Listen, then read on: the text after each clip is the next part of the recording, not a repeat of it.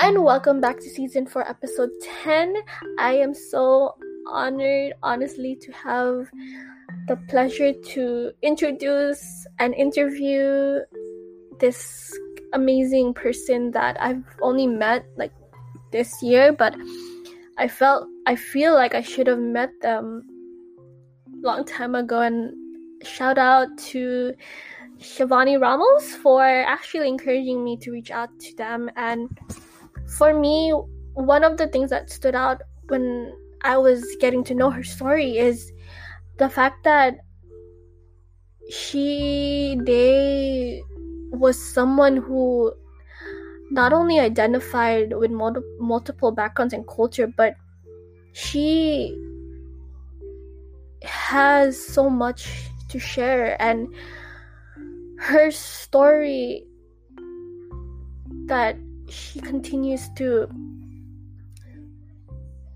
say through her spoken word, her films, and other creative mediums is really impactful. And I just want to get with the episode, and I can't wait for you guys to listen to her story. And as always, thanks for supporting our podcast. And yeah.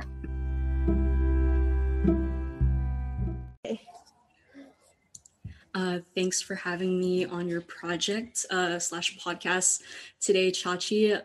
My name is Kiara Gale, KG, for short, Castillo. Sometimes I'm professionally known as KG Cast, which is kind of like my initials and like my last name shortened. My pronouns are they, he, she. I just turned 22 a couple weeks ago, and I am double majoring in cinema and Asian American studies at San Francisco State. And if I could describe myself as a Filipino dish, it would have to be probably sisig.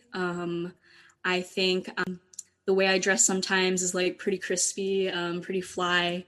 And like with the history of like sisig, like as we know, it came from the folks at the military men who would eat like the entire pig, but the only parts they wouldn't eat were like the hooves and like the head and the ears. So they would like throw those things out, and like the Filipinos would take it and they made it into sisig. And I feel like that kind of reflects like my journey of coming from being born on Guam to moving to Hawaii and being raised there until my like early teens, and then coming to the mainland, going through this whole entire like cultural shock and like kind of like transformation, and then finally settling here in San Francisco, where I've been doing some amazing things with a lot of amazing Filipinos and Filipinx Americans here in the Bay Area. So thanks again for having me on the show. No problem. And honestly, I love asking that question, what if you could describe yourself in a Filipino dish, because you never know what you get. And like the answers that you just said about, like you said how sisig originated from the military and how Guam was a military base controlled, and then you moved to Oahu, and then same thing as a story of the sisig, and then it kind of like reflects about like who you are. So like that's kind of like a great connection within your dish. Yeah, I like thought more about it. First thing that I would start is, how is your upbringing like, especially being born from Guam and moving from Hawaii? How is your upbringing like within the Filipino culture? Well, I felt like I've grown up with a lot of, you know, your typical Filipino American stereotypes. My dad's in the military. Unfortunately, my mom's not a nurse, but she is a social worker. Our grandma lived with us, my mom's mom. So her and my mom were like usually the main matriarchal figures in our house. But the final say was always my dad. And as the eldest daughter, I always felt like I had something to prove, and that I needed to take care of my family some way, somehow. I think another thing to bring up with being the eldest daughter, definitely my two younger sisters looked up to me in what I do, and that put like also more pressure on me and my identity, especially realizing, I guess maybe around like elementary school, middle school, that I realized that I was a queer person. I just didn't know how to express that because of the fact that my parents really, and my family are very Catholic. My dad is very conservative, very Republican. So a lot of my upbringing was kind of just me switching a lot of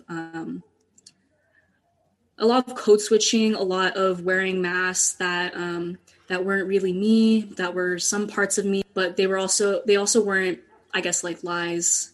I just kind of had to bend my identity in order to, I guess, like fit the audience of who I was with, whether that be my family, my friends, even still to this day, like I'm still code switching, I'm still swapping faces, stuff like that. That's why I feel like I kind of have like, I wouldn't say issues with my name, but I've transformed my name so many times the last like maybe 4 or 5 years where sometimes when people call me by Kiara or Kiara Gale, I'm kind of like taken aback sometimes because I'm like, oh, that's my government name, or like that's a name that usually people, I wouldn't say from my old life, but like from like when I was like younger would like call me. Have you, within that concept, within our identity, since you said both of your parents are conservative, did you ever came out to your parents? Yes, I did actually. I believe it was the year before I moved off Oahu.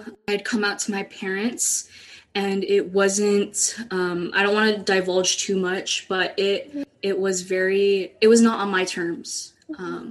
Growing up, I thought that my own terms was going to be like, I guess, older, maybe around this time when I'm 22, maybe 23, when I'm financially stable, where there was no possibilities of, I guess, me still having to depend on my parents. That's when I was gonna, speak my truth and like tell them who's underneath like all these layers of their daughter.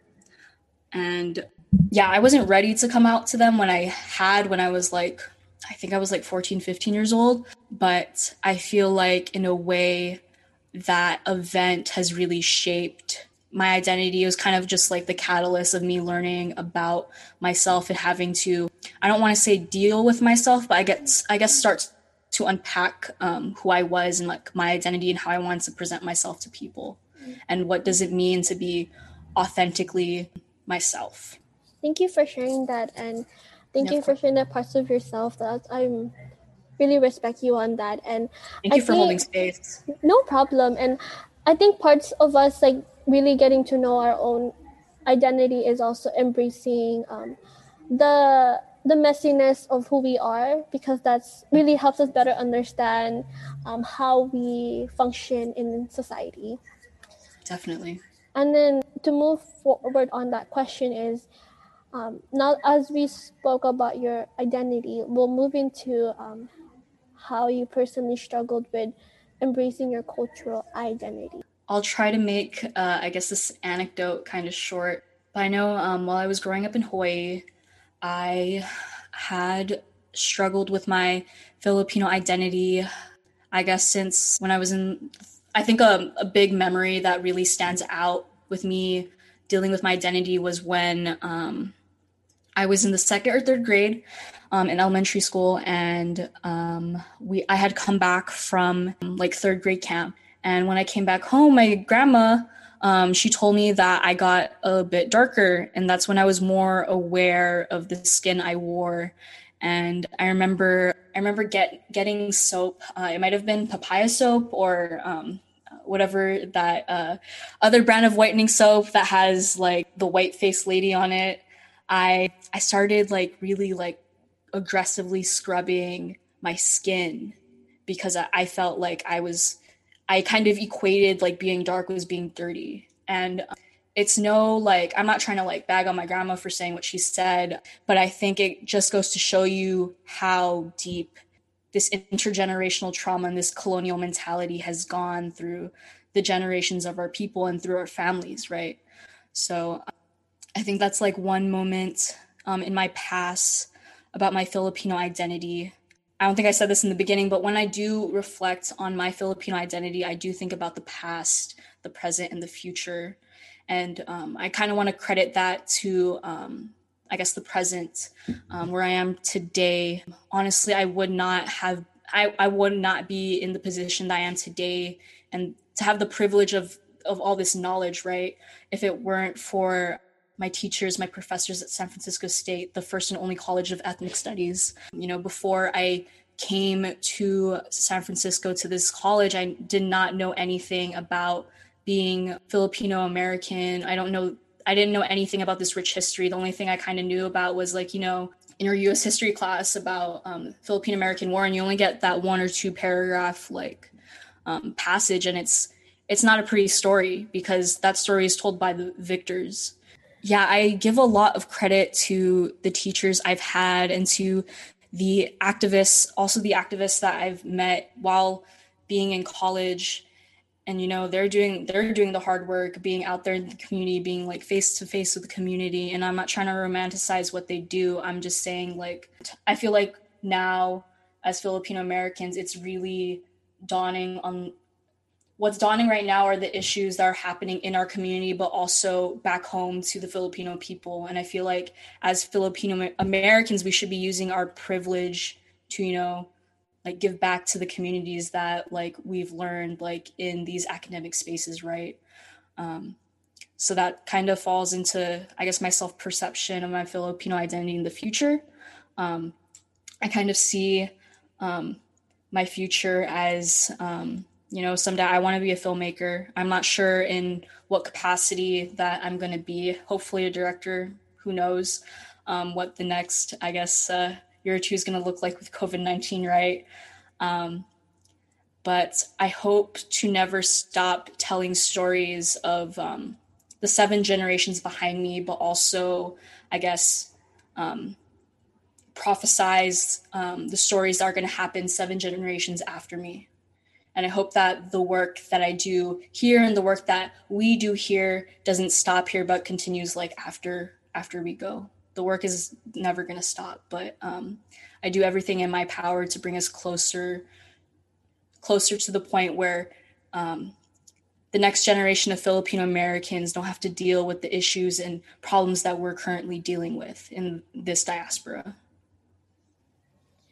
And I think one thing that you brought up that really resonated with me is how you said when you reflect, you really reflect on the past, the present. And I think that's so crucial to do, because I think when it comes to us reflecting on that, it helps us understand really where did we go from, and really helps us understand how can we better the future.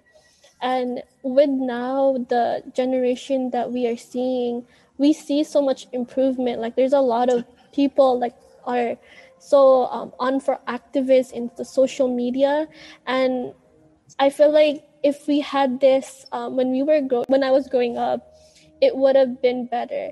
But I guess we can say that history is actually healing, because there's now spaces for many of us to just reflect on what we need to reflect on. And I would also like to add, I like what you just said about how history, by learning this history, basically we as a community are healing and decolonizing and all of that stuff. But also I think it's also important to acknowledge that currently right now we are making history as Filipino Americans. I don't think maybe 15, 20 years ago, when there was this Filipino American art and culture renaissance that was happening here in the Bay Area, I feel like back then, in Hawaii, nobody was making projects like this, what you're doing right now. This is history you're making in your own way. In I forgot what that word is, but in your own way, we are all making Filipino American history. And I think that's also important it's important for us to give ourselves that credit as well. Agreed on that. And as you said, as someone who is rising to be a filmmaker, you have a vision that you're about to capture, and that vision will help mold what's to come, especially helping document some of the things that we need to see and hear. Thank you. Yeah, I hope to make something that kind of reflects my life, but also other folks' lives. I remember growing up as a kid in Hawaii. I could never imagine the position I'm in right now, no less be, I guess, like fathom a career in film, and also just to have this goal of being a storyteller, not just tell my story, but like all our stories, right? And I think maybe that's my next question for you is, especially growing up in Hawaii and coming to the Bay Area, have you ever had that exposure of Filipino identity in Hawaii as you did when you moved to San Francisco? I guess not in the magnitude that I have had here in SF. I feel like in the SF Bay Area, I feel like I've been more exposed to the academia of Filipino American culture, and also like, I guess, yeah, mostly just the academia, and also the community, being involved with like a few like Filipino collegiate orgs and other nonprofit organizations, and also my sorority, Kappa Psi Epsilon, which is a Filipino interest sorority based in right now only in California. But sorry, do you mind repeating your question again? No worries. I think it's just, what age did you move from Hawaii to the Bay Area? Did that help? Yeah, that would help. So I moved from Hawaii to actually, I moved to Hawaii from Hawaii. I was like maybe 14, 15 years old, and I actually ended up in Las Vegas. My sisters were dancers. We were all dancers at one point for a Studio 808 dance project in Waipahu. And they had a competition there, and we just went because got to support the fam. But my dad kind of took this opportunity for us to move to California, because since he was a veteran of the military, we had benefits in California in order for me to go to a college of public university of my choice up here. So at first we ended up in Nevada, and then we drove all the way to Southern California, all the way to San Diego. And then outside of San Diego is the city of Chula Vista. So that's where I ended up. I ended up going to school in Chula Vista for my last 2 years. And honestly, it was I would say that those first 2 years of being in California were probably, I guess, the most like confusing and the most, I don't want to say traumatic, but I guess it was very culture shocking. Just the way that people act, the way that people talk, the type of people that I would see at my school. And just to bring more context into light, I know like back in Hawaii, like we all have our stereotypes of like certain high schools or whatever. But for those who don't know, I originally went to Waipahu High School. I was supposed to graduate with the class of 2016. Shout out to those folks. What's up? But yeah, so like coming from like that environment of mostly Filipinos and Samoans and Tongans and Micronesians, to mostly Latinx folks, and honestly a good majority of Filipinos. It was weird because these Filipinos weren't like the Filipinos from like back home. They were like very Americanized, very whitewashed, and those who were into their culture, or who were like who participated in, I guess, the Filipino dance club there, they weren't seen in a good light to those who were like those Americanized Filipinos or those whitewashed Filipinos. And I don't mean to bag on them, because honestly, like I was like that at one point, only to assimilate to the dominant culture, right, of my high school, because I want to fit in. I was a junior in high school. I had just turned maybe 15, 16 years old, and I wanted to fit in. I had no friends. And I came in and I was like, I don't know anybody. I don't know these people. All I want to do is go back home to my friends back in Hawaii. But I knew that I had to do this not just for my future, but for the future of my family, bigger picture wise. And I felt like my journey of leaving what was home to me kind of reflects the immigration story of my father. He and his father, my paternal grandfather, moved from the Philippines to Guam. So because my grandfather was working in the Navy to build ships there, and then my father was also the same age that I moved to the mainland, which is kind of like very parallel to our stories. And he right when he graduated from high school, he went straight into the military. And we thought that at one point that was going to be me. I was literally probably like the perfect like carbon copy of my dad when I was in high school. But then a lot of things changed for me. I think one of the most iconic moments from high school that I can remember that really changed my perspective about opting out of trying to pursue the military was there was this alumni girl named Angelina Trinidad, and she is known for making the Passion Planner. She's the CEO and creator of Passion Planner, which is that planner that has been like all over the news the last like I want to say like maybe like 4 years now. And I'd be seeing like hella Filipinos having them at school. And I'm just like, I had like maybe the first or second round of like Passion Planners because she came to our school and she was a Panay who started her own business. And she started at UCLA originally as a nursing major, and then she switched to art. And me and her actually had the same art teacher at separate times while I was going to that high school. And this art teacher really inspired me to get into art. And at the same time, I was also finding that spoken word and poetry were really outlets for my homesickness, whether that be the Philippines or Hawaii.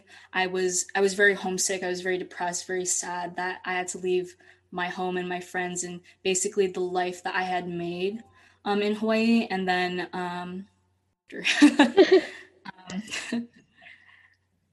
think one thing I just learned from you is about I think the experience that you have went through from moving, and then I think because we know that coming from Waipahu High School, there's a lot of stereotypes. And yes, definitely. There's a lot of stereotypes. And if you know, guys. And I think like and when you were sharing your experience in high school in the Bay Area, like you can really feel the culture shock, because for once in Waipahu, like people would kind of like make fun of you because how, like you speak a certain accent. Yeah, I did have my pidgin accent. I used to have it. I unfortunately don't have it anymore. I'm very, very Californian, very like, dude, what's up? Like, how's it going? Whatever. But I of course still do understand. Yeah, it was really hard to grow up without the support system that I had. And I used spoken word, and I would make these like little short like YouTube videos and about like my life, or like recording these pieces, and I would only post them like either like on Tumblr or like only share them exclusively like with my friends that I really trusted. And those friends were actually like one of my biggest like advocates and supporters during that time, because at the time I had nowhere else to really go. I mean, I had my family. They were also dealing with the same type of culture shock. Mostly my my smaller siblings, not so much my parents. And if they were, they weren't revealing it as much as me. I think for them, it kind of shows like, got to bite the bullet, got to do what you got to do in order to survive, right? And I feel like that's something we Filipinos kind of have, which is this urge to resist and to just come out stronger and to continue the fight, right? So my senior year of high school, I told my dad, I don't want to do this military thing anymore. Like, it's not me, even though I was like talking to recruiters, and I was basically ready to go into the Air Force.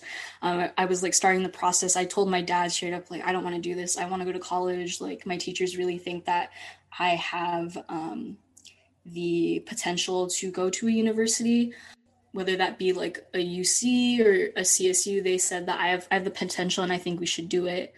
So I applied to a lot of schools, a lot of applications. I only got into maybe like 1/3 of the schools that I applied to. And the first school to hit me back up was San Francisco State University. And I was pretty shocked. It was honestly one of my like top picks because it was far away from my parents. It was I think I was 16, 17 years old. I was like, dang, I really want to get out, y'all. And like, that's nothing to bag on my parents. Like, literally they still continue to provide for me in a lot of ways.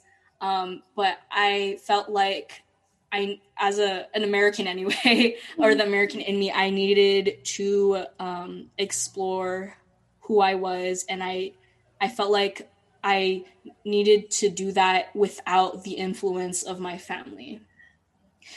And with San Francisco being known as like the gay city and like rainbows and stuff like that, I was more sold on that idea, especially with it being one of the top public universities for film. So that's how I ended up here. It was kind of by accident. And then one day when I was on campus and it was like my first few days at State, I was walking around and I see this huge group of Filipinos, and they're all dressed in like windbreakers, like super fly with like Jordans and Nikes and stuff. And I was just like, yo, these people are hella dope. They're like, their fits are like dripping and stuff, hella icy with like gold chains, stuff like that. And I was like, these people are super tight with each other. Like, I want friends. Like, I literally did not know anybody that was going to this school. It was like kind of starting fresh again, but like completely without like any of like my previous like ties from either San Diego or Hawaii. So I was very involved with the Filipino organization at San Francisco State called PACE, the Filipino American Collegiate Endeavor. And they're actually one of the oldest Filipino American collegiate orgs in the nation. And they were also one of the organizations that helped orchestrate the Third World Liberation Front. And without that movement, we wouldn't have things like ethnic studies or Asian American studies in academia. They were fighting for relevant education. And even the year before I came to SF State, folks were still fighting for relevant education because I believe the president at the time wanted to cut funding towards the College of Ethnic Studies. And it just goes to show you that, you know, history does be repeating itself. And like I said earlier, like the work is never done, right? So when I came here, I got really involved. I met some really good friends through my first year. So good that like I still have some of them in my life, and some of them I still live with in the house that I live in currently, which has been great. And then I finally found an audience and a stage to really share my story and my spoken words and like my films. And I really felt like I've kind of found, I guess, I don't want to say my new home. I feel like folks can have many homes, especially being Filipino American. Our home is in the Philippines, but it could also be in the places we reside presently, in the places that we see ourselves in the future, right? And I think the home is definitely where the heart is. I think the concept of home, there's different ways to interpret it, because even those who are Filipino Americans and who do visit the Philippines, they don't even feel home because it's so foreign to us. And sometimes we feel disconnected with what's going on in the motherland, that they just not try to associate with us. Like, they try to glamorize like what's like the American lifestyle, but at the same time, when we go back home, they're like, what are you doing here? You don't deserve to be here. Like Yeah. you're not from here, you're from there. But at the Yeah. same time, it's kind of Here. ironic because they're just, well, I want this and that, but you don't welcome me, so what else? Yeah, I feel like as not even just Filipino Americans, I feel like Asian Americans also deal with this issue of being exclusive, of facing exclusivity, right? Whether that being facing being exclusive in like an academic setting or in our history in America, Asian exclusion acts, Asian exclusion laws, immigration laws that limited the quotas of Chinese, Filipinos, and Japanese Americans into this country, Japanese American internment camps. It's in our history of being excluded and of being seen as the forever foreigner, right? But even when we go to the places where our ethnic backgrounds are originated from, like we're still seen as foreigners. We're still seen as foreigners, and that's it's very challenging. And like even with the whole issue with the discourse on Twitter with the use of X in Filipinx. I remember before I came on here, I was watching a few of your podcasts on YouTube, and I think I had clicked your most viewed video. I forgot what the title was, but one of the comments was like, "Why are you using the X? Like, what is this? Like, this is like some like neo-colonialism type of stuff." And in my mind as a Filipinx American, I don't see it as that. It's more so for us here in America, in the diaspora, who do experience this type of identity. See, because the argument is like, you know, since Filipino is already a gender neutral term, then that's what it is, Filipino. But for us here in the diaspora, it's Filipinx, because the X signifies our gender identity for those who have experienced something with their gender in the diaspora. So content more, but I think going on topic is that a lot of the people back home really have a hard time trying to see that, because then again they are still like living with that trauma that has been passed with them.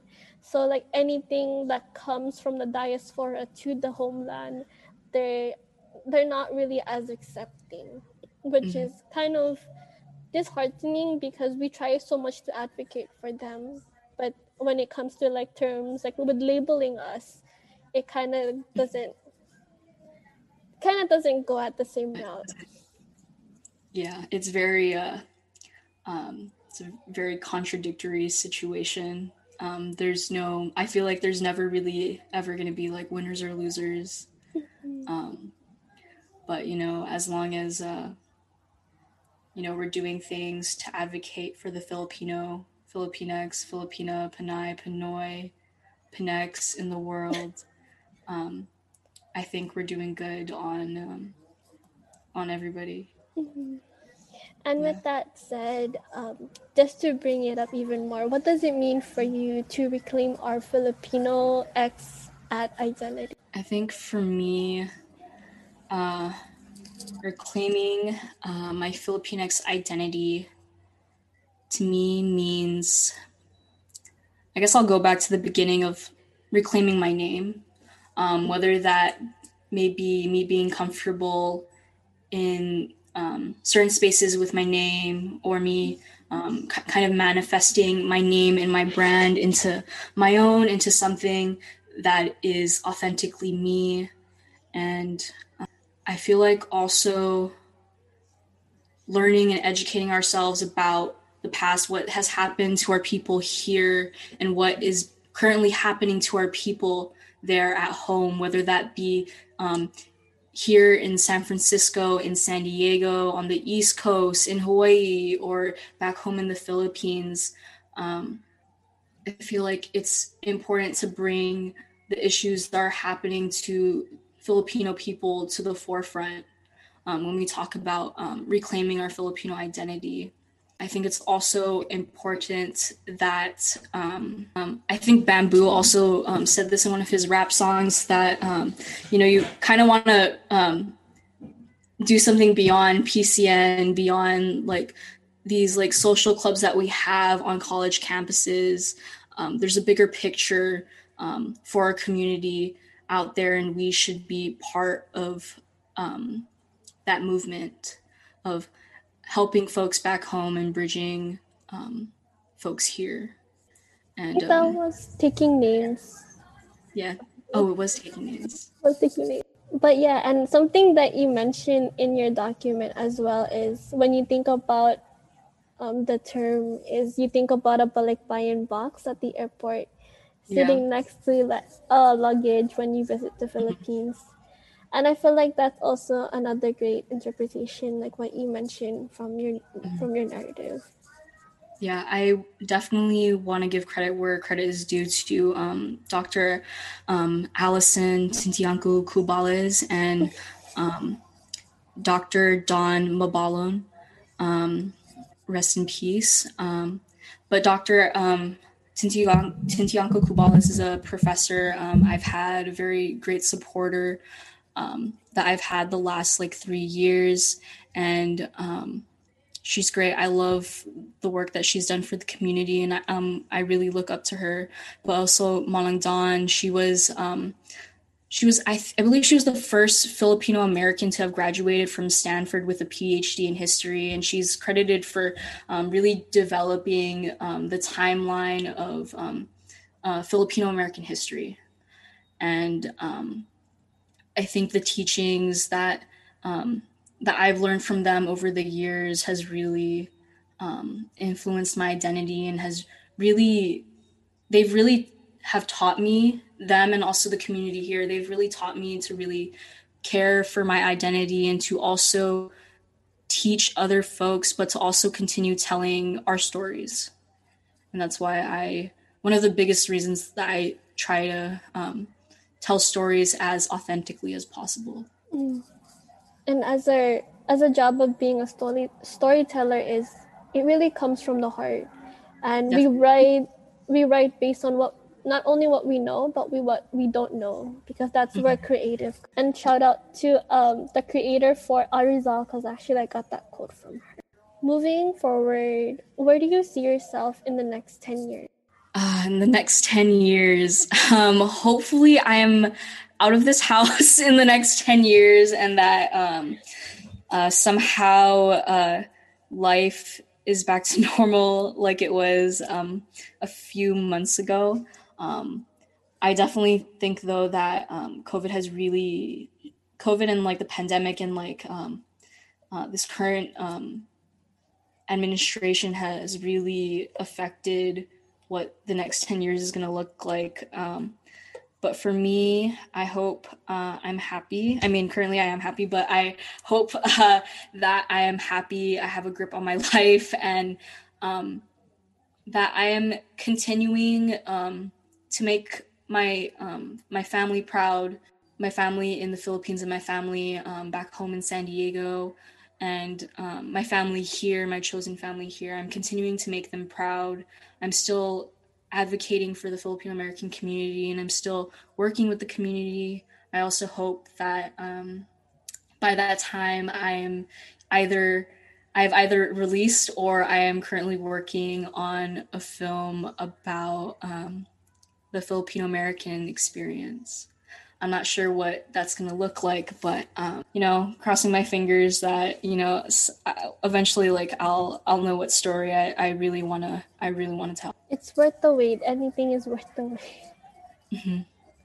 And I think when it goes from there is, I really wanted to kind of draw back, because because you love reflecting on the past, you love reflecting on the present. So, and I didn't ask you this on the doc, but I feel like it would be great to add it in is, if you could tell yourself something when you were 10, 12 years old, what would it be? Good question. I'm gonna have to think on that for a sec. And this can tie in with the advice to the next generation. I guess a piece of advice I would, I wish I could,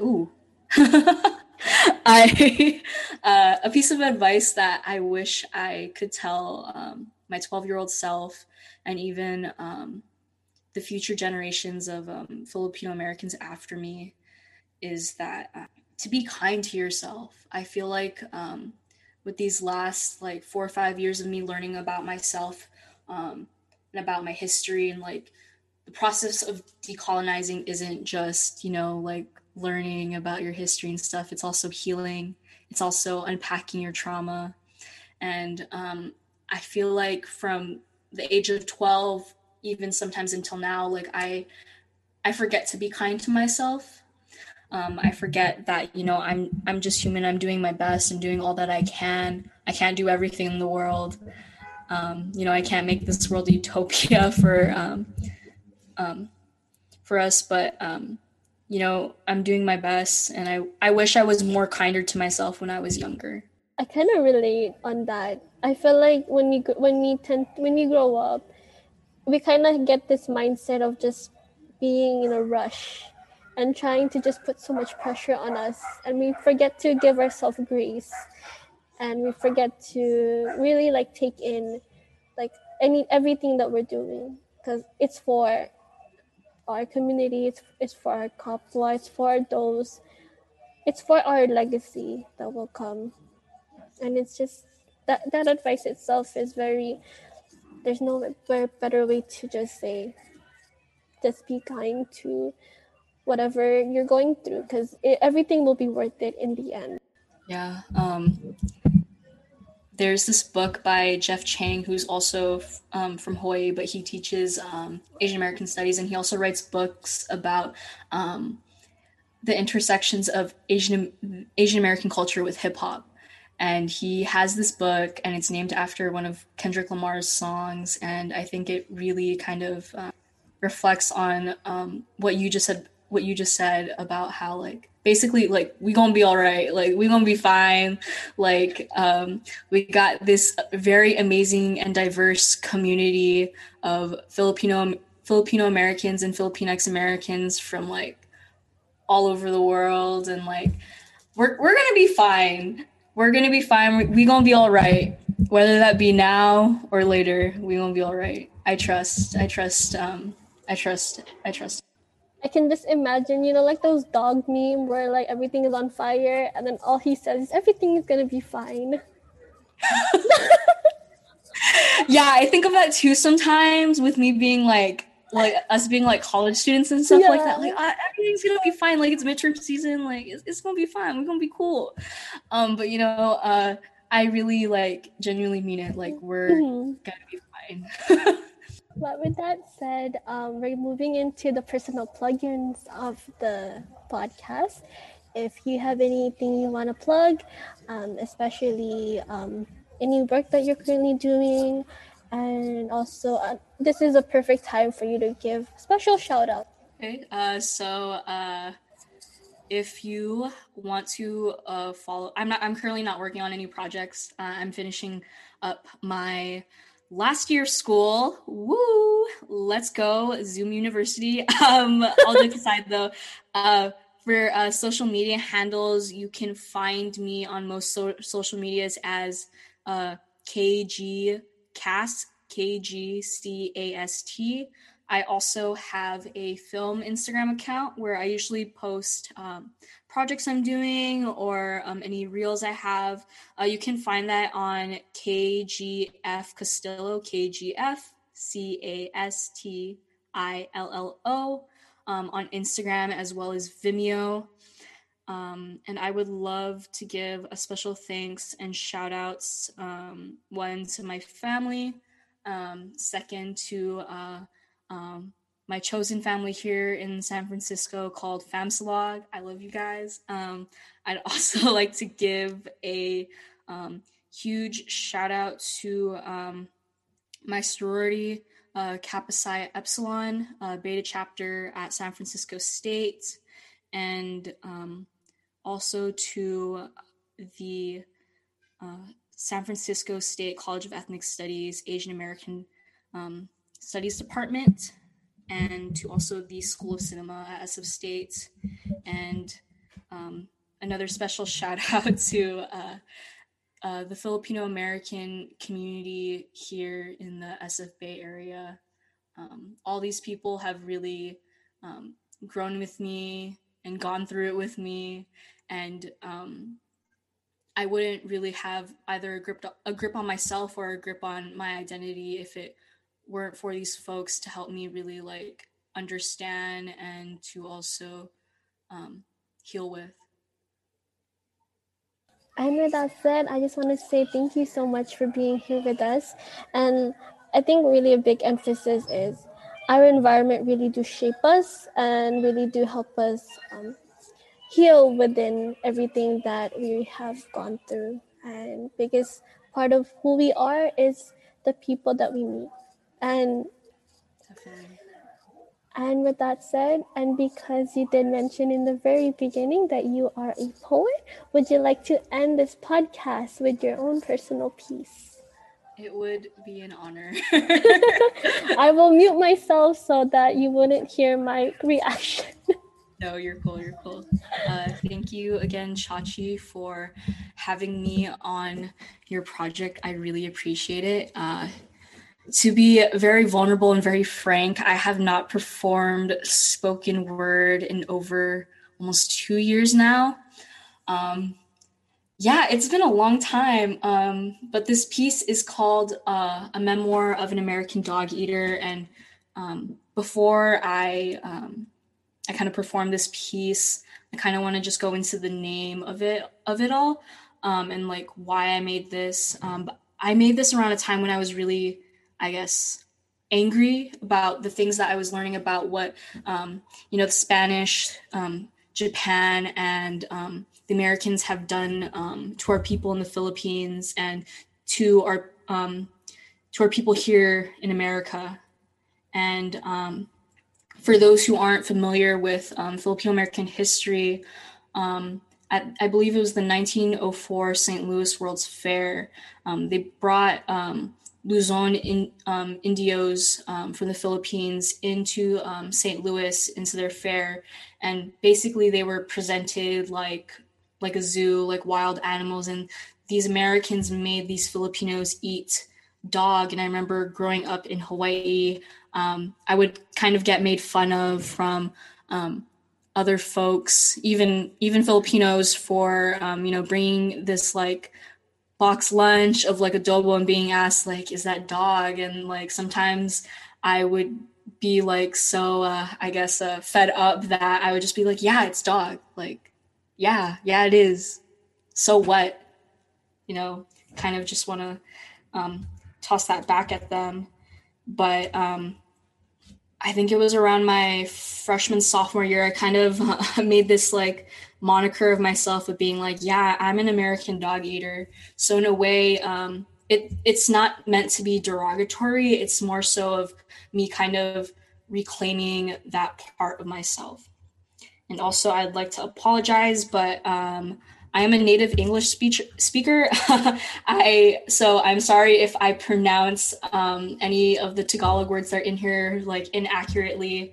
Might be it's taken me a long time, but okay. I'll begin. Ang pangalan ko ay Kiara Gail Fantone Castillo mula sa Guam. My name is Kiara Gail Fantone Castillo from Guam. When I was born, Uncle Sam wrapped me up in an American flag to hold, serve, and protect for the rest of my life. I pledge allegiance to a flag on a continent I was never born on the same continent where white hooded pigs shoot up unarmed POCs, where they build walls instead of bridges, where they got ice breaking into homes and smashing door hinges, where Japanese internees were on their knees, begging, please, I am American. On the same continent where they brought brown savages to a world's fair. Put my ancestors behind bars of red and white disguised as stripes to point and stare. Exploitation in an exhibition fashion, they only ever cared about cashing in. We always cared about surviving it. My parents fighting for a seat on the table, wanting to have a plate on it. I'm gonna tell you my story because I think y'all could relate to it. My life wasn't always stable, but I'm here now and able, and to be here, I am grateful. I tried so hard to follow authority. I tried to be the model in my minority. In elementary school, Uncle Sam came back with bars of papaya soap, shoving the whitening bars into my mouth. Encouraged me to burn my melanin skin off, washing my body until my brown soul evaporated. Around my neck was the same flag I promised to hold, serve, and protect. No longer feeling like a star-spangled banner, but feeling more like a star-strangled banner. I can't breathe. A nation of assimilation, this colonial mentality in my head, a parasite, got me looking uptight and white, feeling lost. No illumination in sight, blind to any representations, to any reflections of me. Kool-Aid drinking of the American dream. It seems little old 15 years young me had to pack up my dreams with everything that seemed. So I say goodbye to my friends and family in Hawaii. Hoping for better luck on the mainland, I say shutsbra. Maybe I'll finally be free. Slept in hotel lobbies and couches, moved through I lost count houses. Was this the American dream I binge drank of? My name is Caragel Fandone Castillo from a small island called Guam. But you mispronounced my name as the American dog eater. And then the American dream no longer tasted sweeter. Uncle Sam came back. Hey kid, I got liters of your favorite shit. The American dream lean that can make you fit. You should get more of it so you could actually make it. And I drank until I couldn't feel it. Numb, using bleach to dilute the Moreno parts of me. When I looked in the mirror, I could not see a Tagalog speaker, nor some dirty dog eater. Feeling more like a noose, the American flag felt heavy, stars that suddenly turned into sharp knives, piercing my skin, preventing anybody from hearing me scream. But all you could hear was, I pledge allegiance to the flag of the United States of America, and to the republic for which it stands, one nation, under God, indivisible, with liberty and justice for all. I have that verse tattooed on my vocal cords instead of my mother tongue. But I'm not going to leave my people's stories unsung. You see, my blood runs through generations of resilience and resistance. And I am in persistence for you to listen to me. Listen to my people, listen. I say fuck your system when I raise my fists up. People power, and at this hour, I hope you cower, because we're all on the streets. I pledge allegiance to the liberation of all oppressed peoples, and to the Ohlone land we stand, and to the Native Hawaiian land that we stand on, and to the shoulders of those who stood before us we stand. One nation, under solidarity, indivisible, fighting for liberty and justice for all. Thank you. I actually listened to this the first time when you sent me, and it never felt more powerful listening to it again. Thank you for sharing this piece with us. And honestly, I felt like this is your coming of age story, because it really does showcase a lot of growth. And can I ask, is this your very first piece? I know you mentioned. This is actually not my very first piece. One of my first pieces was actually I had written it for I think it was my 11th grade English class. It was when I had just moved here, and one of the assignments was to make a poem with an outline that they had. I'm not sure if you're familiar with the format of I am, I feel, I see, something like that. But my my teacher at the time gave that as an assignment, and I basically went ham on it, and I kind of even changed the template itself to fit what I wanted to say. And then as extra credit, he was asking folks to present their poems, and I presented this poem in front of all these folks who either have never been to Hawaii or had no idea that this was the experience I was living through, since the poem that I was writing, that I wrote about, it was about the town I'm from in Hawaii, which is Waipahu. So it was basically like my love letter to the city that I was from. A lot of the first couple of poems I did after that point and up until I want to say my sophomore year of college, a lot of the other poems I did, a lot of them didn't really have to do with Filipino American identity originally. It actually had to do with a lot of the relationships I had previously with women. So they were like all these like heartbreak pieces about like me dating these girls that like did me wrong or like I did wrong. But it was a lot of like pieces like that of me to get like all this energy and like frustration out, and to really just like, you know, put a chapter or end this this chapter of like a relationship and then move on to like the next person, and for me to like heal my heart. But yeah, thank you for asking. No problem.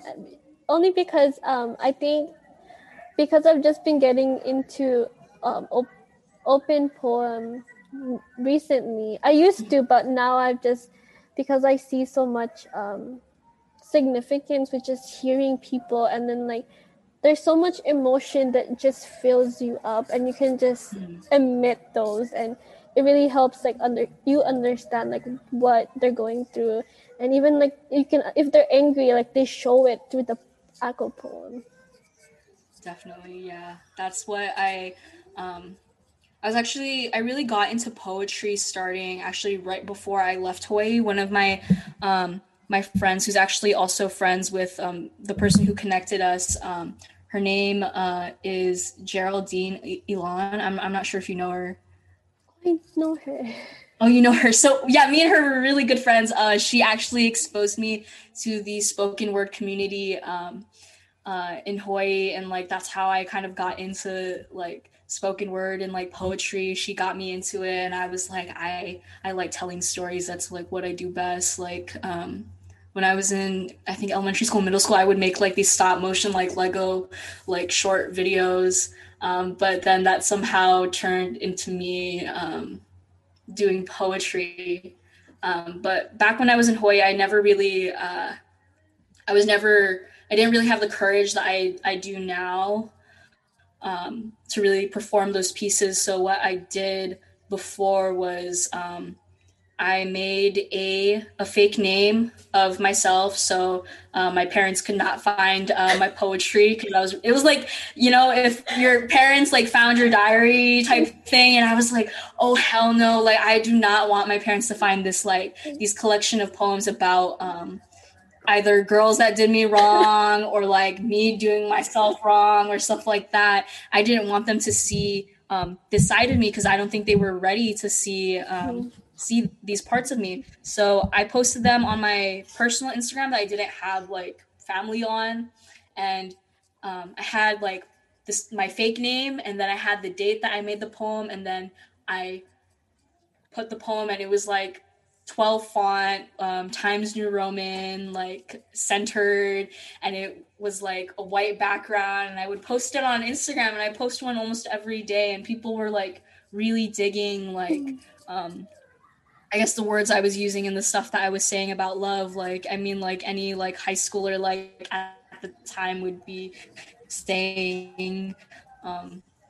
But a lot of the stuff that I was talking about was love and like relationships, and about what I wanted out of loving somebody, but really I didn't even realize until maybe when I was in, I want to say last year, the year before that like um, love isn't even just about I guess loving another person or loving yourself.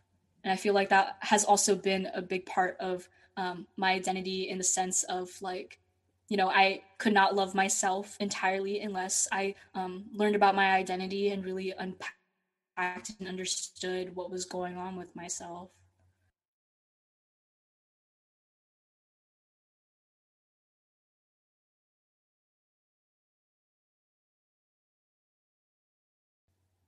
And I'm honestly excited for what's to come in the next year, because I know that as you are rising, as you are continuing this journey of self-love, self-development, self-growth, let's always continue to manifest that positive energy and help uplift one another, because that is what the biggest factor of our community is. Definitely. It's all love, guys. It's all love. Guys, girls, and non-binary pals, it is love. It is. That's why Adele is so powerful, because it's through her heartbreak that got the most attention through her songs. It's love. Yeah. I don't know how I went from there. No, it's okay. But yeah, that's why her album, that one, I think it was like one of her first albums, is still like on the top of like the Billboard charts. It's because everybody can identify with love, whether it be like loving yourself, loving somebody, loving your friends, loving your family. Like, I think that's just a common like human conditional theme that we can all relate to. Yeah. And like tying in with our Filipino family, like all they needed, if only they had the love that they had from their parents, their grandparents, we wouldn't be where we are now with all this trauma. Definitely. Like I've noticed with Filipino parents, especially those parents who've immigrated from the Philippines to bring us here, I feel like sometimes like when I was growing up, I never understood the ways that my parents loved me until I grew up and I left home and I started learning about their experience, whether it was like in a academic setting or me interviewing them for some project about our immigration story here in America. And I didn't really understand the ways they loved me until I became older. And that's when I realized that the sacrifices they made, whether it be my dad choosing to go into the military or my mom working from 9 to 5 and being so tired and still having time to take care of us, or my grandma deciding to come to America to help my mom raise me and my siblings. Like, I feel like I was very, I guess, ungrateful as like a young person until now, and having also left my family in order to also take care of my family is something that I'm starting to understand.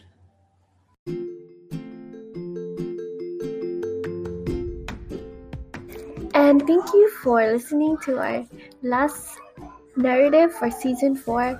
I am really grateful for all the stories and all the conversation that I've had gotten through this season, from learning from Kailani to Danny to,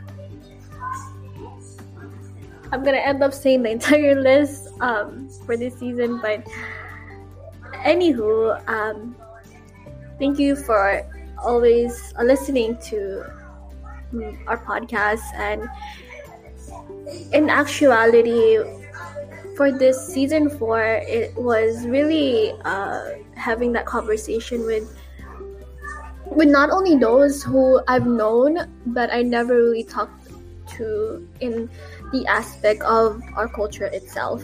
And I can't wait to share next month what season 5 will be about. And to kind of like close off, I am still looking for writers, poets. We will be showcasing your masterpiece, your mediums on our Instagram. Our website is currently under construction, so and if you have anything that you would like to share with us, whether it be an art piece, a blog, poetry narrative, feel free to email us. Our email is on the description on our podcast. And as always, thank you so much, and we look forward to seeing you for season 5, which would be even a grander content. So, bye.